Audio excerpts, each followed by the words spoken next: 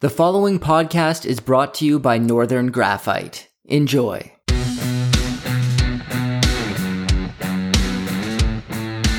This is the Commodity Culture Podcast, where we interview prominent investors, fund managers, analysts, and company CEOs to give you an edge when it comes to investing in the commodity space.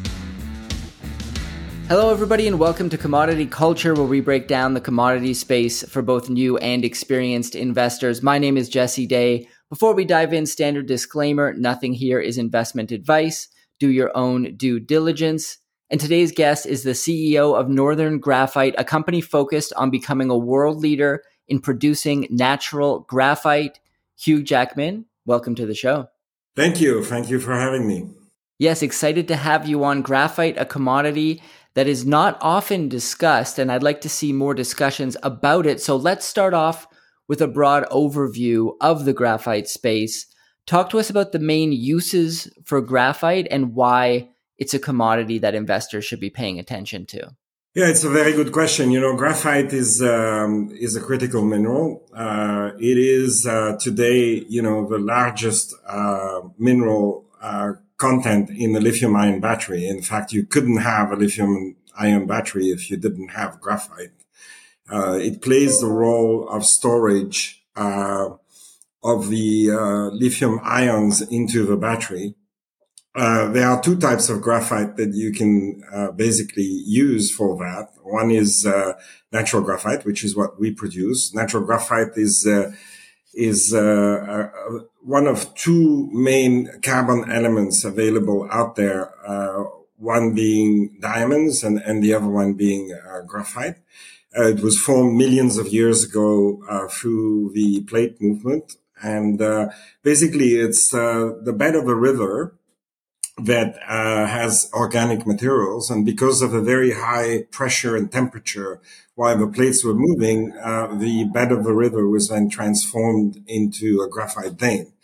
What's really important to know about graphite is that you can have amorphous or crystalline graphite. And we produce the crystalline graphite. That's, let's say, the more precious element out there. And it is the one that works in the battery. The amorphous graphite wouldn't work in the battery because the crystallinity of the material is what defines its capacity to store lithium ions. Now, graphite's been around for a long time. You probably have it if you have a pencil on your desk. It's made of graphite. But it's also used in a lot of different applications. We're talking about refractories. We're talking about electronics, automotive, where most brake pads will have graphite in it, and so will most lubricants that are being used in your engine today would have graphite in it. So, graphite's been around a long time, and the way it's mined is basically an open pit process. So, we identify the deposit by doing some drilling. And then once the deposit is identified, you build a pit. It's an open pit.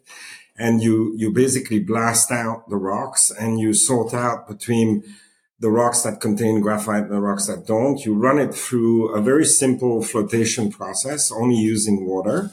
And what you do is you try to extract the flakes out of the rock because that's what you want. You want to use the flakes. And the flakes, will come in a certain percentage between 2 and 8% of the rock itself. So, for example, we will mine about 1,000 tons of rocks every day to produce about 60 tons of graphite in our mine in Lac des Ions. Yeah, it's a fantastic material. It's a very unique element. Today, a lot of people talk about graphene, or graphene is a single flake of graphite, right? So, when we mine it out of the ground, the flakes that we mine usually are 300 layers. And so if you look at these layers, you can imagine that basically, 300 of those single layers of graphene make up one flake of graphite. And it's very light material. It's about, when it comes out of a processing plant, it's between 95 and 97% pure. In order to use it in the battery, you have to further process it, though. You have to basically mill it down to a smaller size, about 10 micron. It's between 40 and 200 micron when it comes out of the mine. And then you have to give it a shape. And then once you've given it a shape, because you want it to be round as you create your electrode in the battery. Once you've given it that rounded shape, then you want to purify it. And then you want to coat it, because if you put it in the battery without a coating on it, the electrolyte will attack the graphite, and therefore you will lose some of the capacity of the graphite. And therefore it's really important to build this carbonous layer on top of the graphite before you put it into the battery itself. And now there's not so much graphite available around the world. It's quite interesting, the movement of the plates actually define where the graphite is. Today you will find graphite mostly in Brazil, Canada, Southern Africa, and then Russia, and then China. And that's pretty much where most of the graphite mines are. We are the only producer in North America, so there is no other graphite mines in operation in North America. And today, most of the graphite is produced in China. I would say 60% of the graphite mine around the world comes from China, and I would say 90% of the battery anode material made with natural graphite also comes from China. That's a great summary. I'd like to hear more about the supply-demand fundamentals for graphite. The projections for graphite demand and production deficits going out to 2030 are quite massive. So could you walk us through those numbers? Yeah, absolutely. What's quite interesting with graphite is that until the advent of the lithium-ion industry, the entire market was about 1 million tons a year. And then if you look at that distribution of material, it's kind of like a pyramid. At the bottom, you've got this amorphous graphite, which we talked about before, which is mostly used as a carbon razor in steel manufacturing. But then as you go up the pyramid, you go into the more sophisticated applications. Like I said, refractories, brake pads, powder metallurgy, lubricants, some electronics. And basically, when the lithium-ion battery started to become, let's say, more common, that was back in 2014. So it's not so long ago, about 10 years. The entire lithium-ion battery industry was about 2 gigawatt on an annual basis. And if you look at a battery, every kilowatt of power will use about 1,000 will use about a kilo of graphite. So as the lithium-ion battery increased and went from 2 megawatt back in 2014, and today it's over a terawatt. So, the exponential demand for graphite really happened. And the demand went from about 1 million ton a year to 2 million ton a year. But most of the 1 million ton additional graphite that was required was a crystalline type. And so, within that pyramid, suddenly there was a lot of pressure on the availability of the material itself.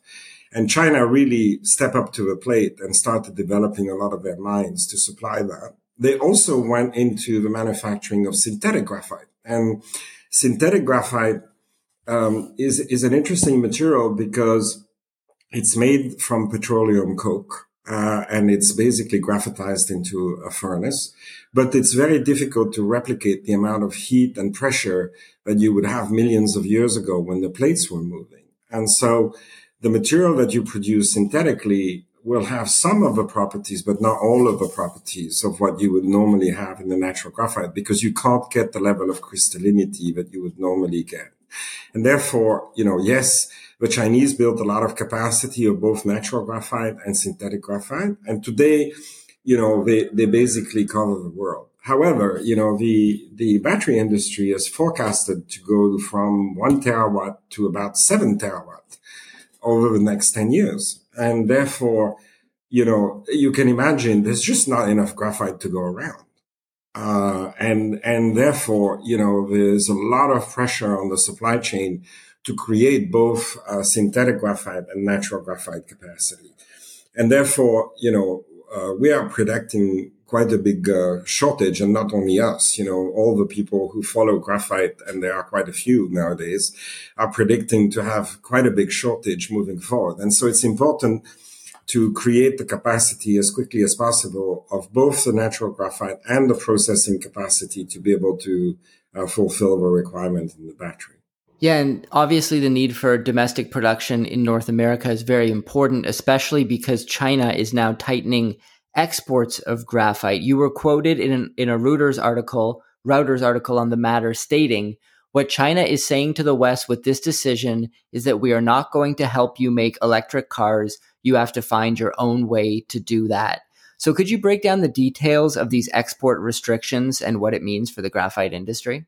Yeah, actually, rather than restrictions, they're more controls, what they've published. And it was published last Friday. So it's a very, very new news. And basically what China has done is they've basically said that in order for a producer of graphite or graphite anode material in China to export those materials, they need to apply for a license from the Chinese government. And so if you think through that, what does that really mean? Apply for a license to export the materials. Well, if you look at other types of products, they're basically saying we will reserve most of that capacity for ourselves. And if we have some extra, we may sell it to you. I mean, that's basically what they're saying. And, the Chinese, their main objective is to conquer our automotive industry, right? They want to sell cars into Europe and into the North American market. And if you look at what their exports of vehicles were in 2020, it was basically zero. And this year it will be more than 2 million vehicles. So they are really getting their capacity up and running in order to conquer the market. And because it's so much easier for them to penetrate market with electric cars, because there are no restrictions on emissions, obviously, which has been, one of the major ways for the European and the North American market to control the import of vehicles into their region. It's much easier to export electric vehicles than it is to export internal combustion engine vehicles. And so what they are really doing is they're pushing very hard to build the capacity in China, not only of the batteries or the vehicles themselves, but actually of the materials. And they want to control where that material goes. And they want it to go to Chinese cars rather than European or North American vehicles, right? So obviously the need for domestic production is there. The Canadian government has labeled graphite as a critical mineral. What does that mean for graphite production in the country? Yeah, actually, it's not just the Canadian. It's the Canadian, the U.S. government, the European Commission. They've all labeled it as a critical mineral, and that means that it sits on a list of minerals that basically are considered to be scarce and critical to the development of the industry as a whole, which gives it a lot of visibility, and basically, we've been talking about lithium and we've been talking about nickel a lot in the marketplace, and not so much about graphite. But it's becoming more and more in the spotlight, especially after what's happened on Friday. People are really starting to think that graphite is really important. And it is, because no matter what the chemistry in the battery, the graphite is the material that you need to be able to create the capacity that you require. So if you don't have any graphite, you don't have any way to basically intercalate the lithium ion that are coming out of the cathode, which is made up of the lithium and the manganese and the cobalt and the nickel that we all talk about. And so, graphite is just as, if not more important than those other minerals.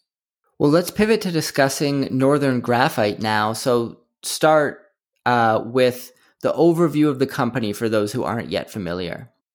Yeah, so Northern Graphite, first of all, let me talk a little bit about myself, because I have been quite instrumental over the last few years. So, I've been in the industry 10 years. I was CEO of Imerys Graphite and Carbon since 2014.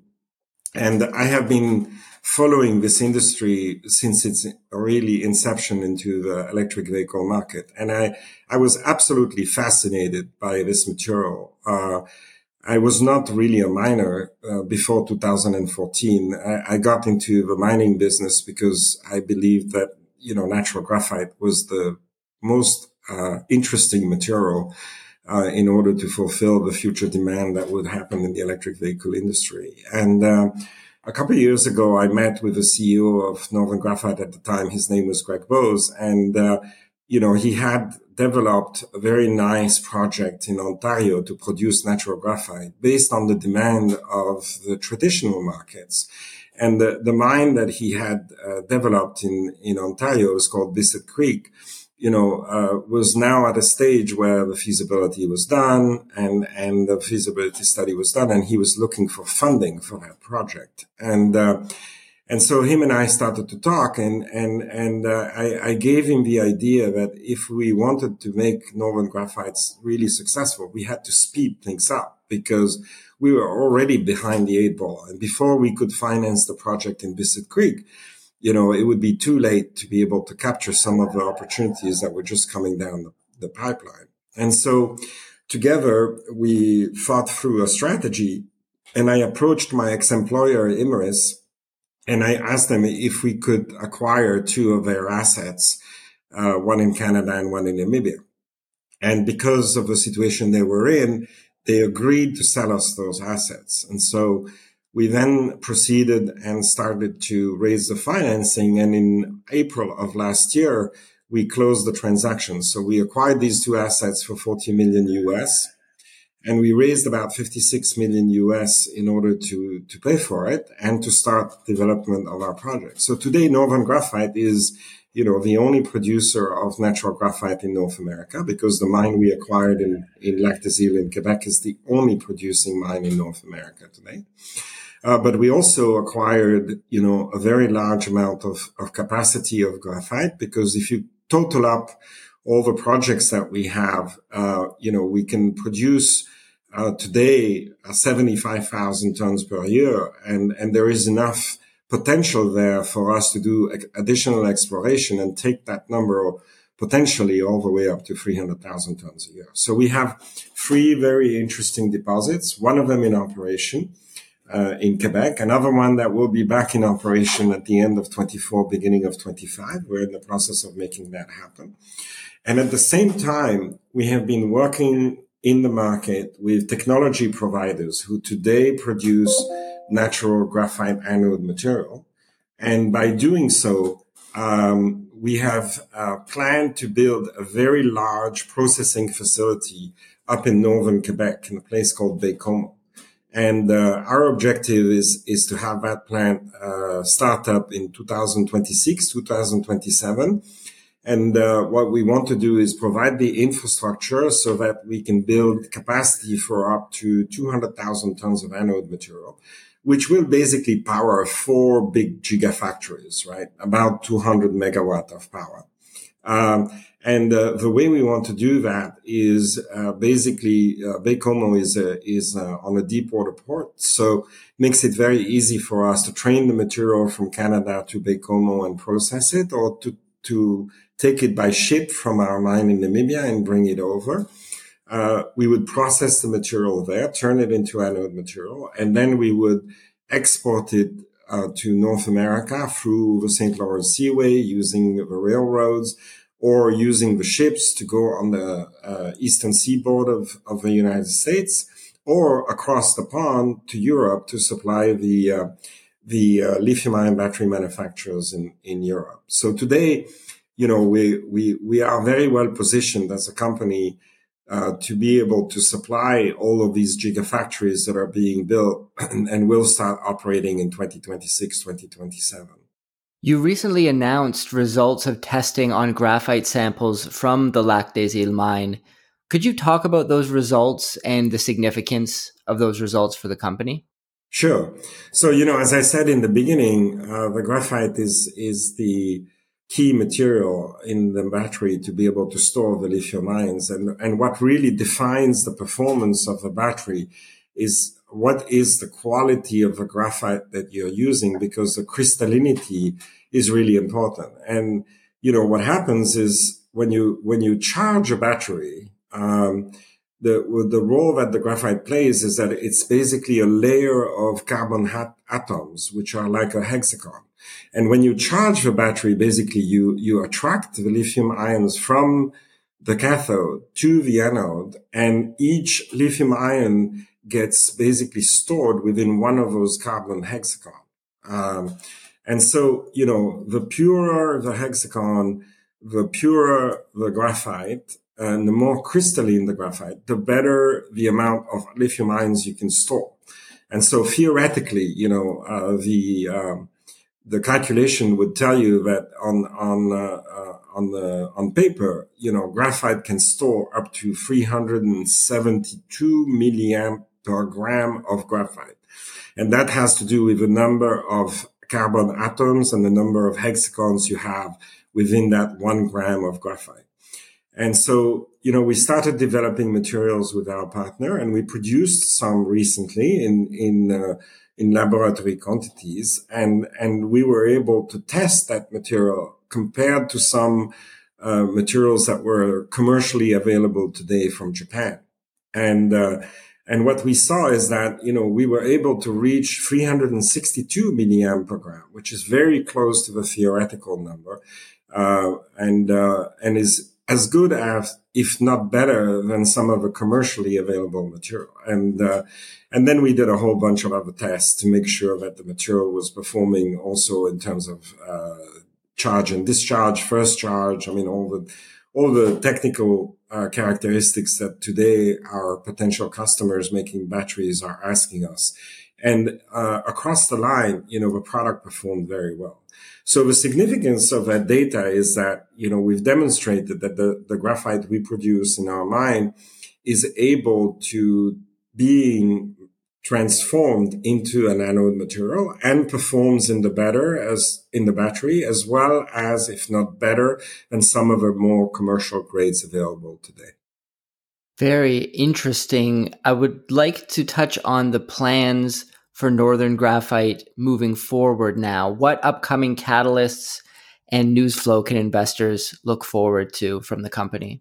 Yeah, I always talk about four different four catalysts for us. The first one is we are doing quite a bit of exploration around our Lac des Îles mine in Quebec. We just published some data around some drilling that we did over the summer. And basically, it looks like there is a lot more mineral for us to be able to mine out of that mine. And so we're now in the process of modeling all that data that came from the drilling. And over the next few weeks, we should be able to come back and define exactly how much of that graphite can be mined and used. But it will be significant. So that's an important catalyst for us. The second one is really around our mine in Namibia. As I said, we are in the process of relocating the facility, and we want to get it up and running at the end of 24, beginning of 25. So we're very focused on that project, the financing of that project. Our PEA we published talks about a total cost of about $35 million US to do the relocation of the facility and the restart of the plant. Once that plant will be up and running, it will generate about 32,000 tons per year of graphite production, and we'll be able to generate between 20 to 25 million of EBITDA on an annual basis. And for us, this is very interesting. The project in the PA talks about a 4-year payback, so it's a very interesting investment. And so that's our second catalyst. Our third catalyst is really around developing our anode business. And so the testing that we talked about, but also the plant that we want to build up in Baie-Comeau, it's really important for us to make sure that we start the feasibility study. We've identified the land and reserved it. So we have about 1.2 million square meters of land. We're working with our partners to finalize all our agreements and start the feasibility study as quickly as possible so we can get into production. And then the fourth one is really to seek financial support, from the government, from the banks, from the investors, so that we have a path towards financing all these projects, which will require quite a bit of capital moving forward. Well, Hugh, thank you so much for joining us today. It's been a very enlightening conversation. You really know graphite. I learned a ton. I will put a link in the description to Northern Graphite's website as well as social media. But before I do let you go, do you have any final words you'd like to share about Northern Graphite or the graphite industry as a whole? No, I think, from a graphite industry as a whole, you need to pay attention to it because it's going to be big and it's a fantastic material. And whoever is producing graphite, has the potential to really create a lot of value for all the stakeholders. It's a fantastic industry. And with what's happened in China, there's a big spotlight on this industry now, and, people need to pay attention to it. From a Northern Graphite perspective, I think, we're kind of really went from the back of the queue to the front of the queue, And so we are really advanced in our projects. We are the only producer, as I said before, which gives us a very big competitive advantage. We have about 100 people in the company today. We all come from the graphite industry, all people who've worked together many times over the last 10 years. And so we have a lot of knowledge and know-how, and that gives us, a lot of opportunity to succeed in our plans and reduce the risk around being able to develop these projects.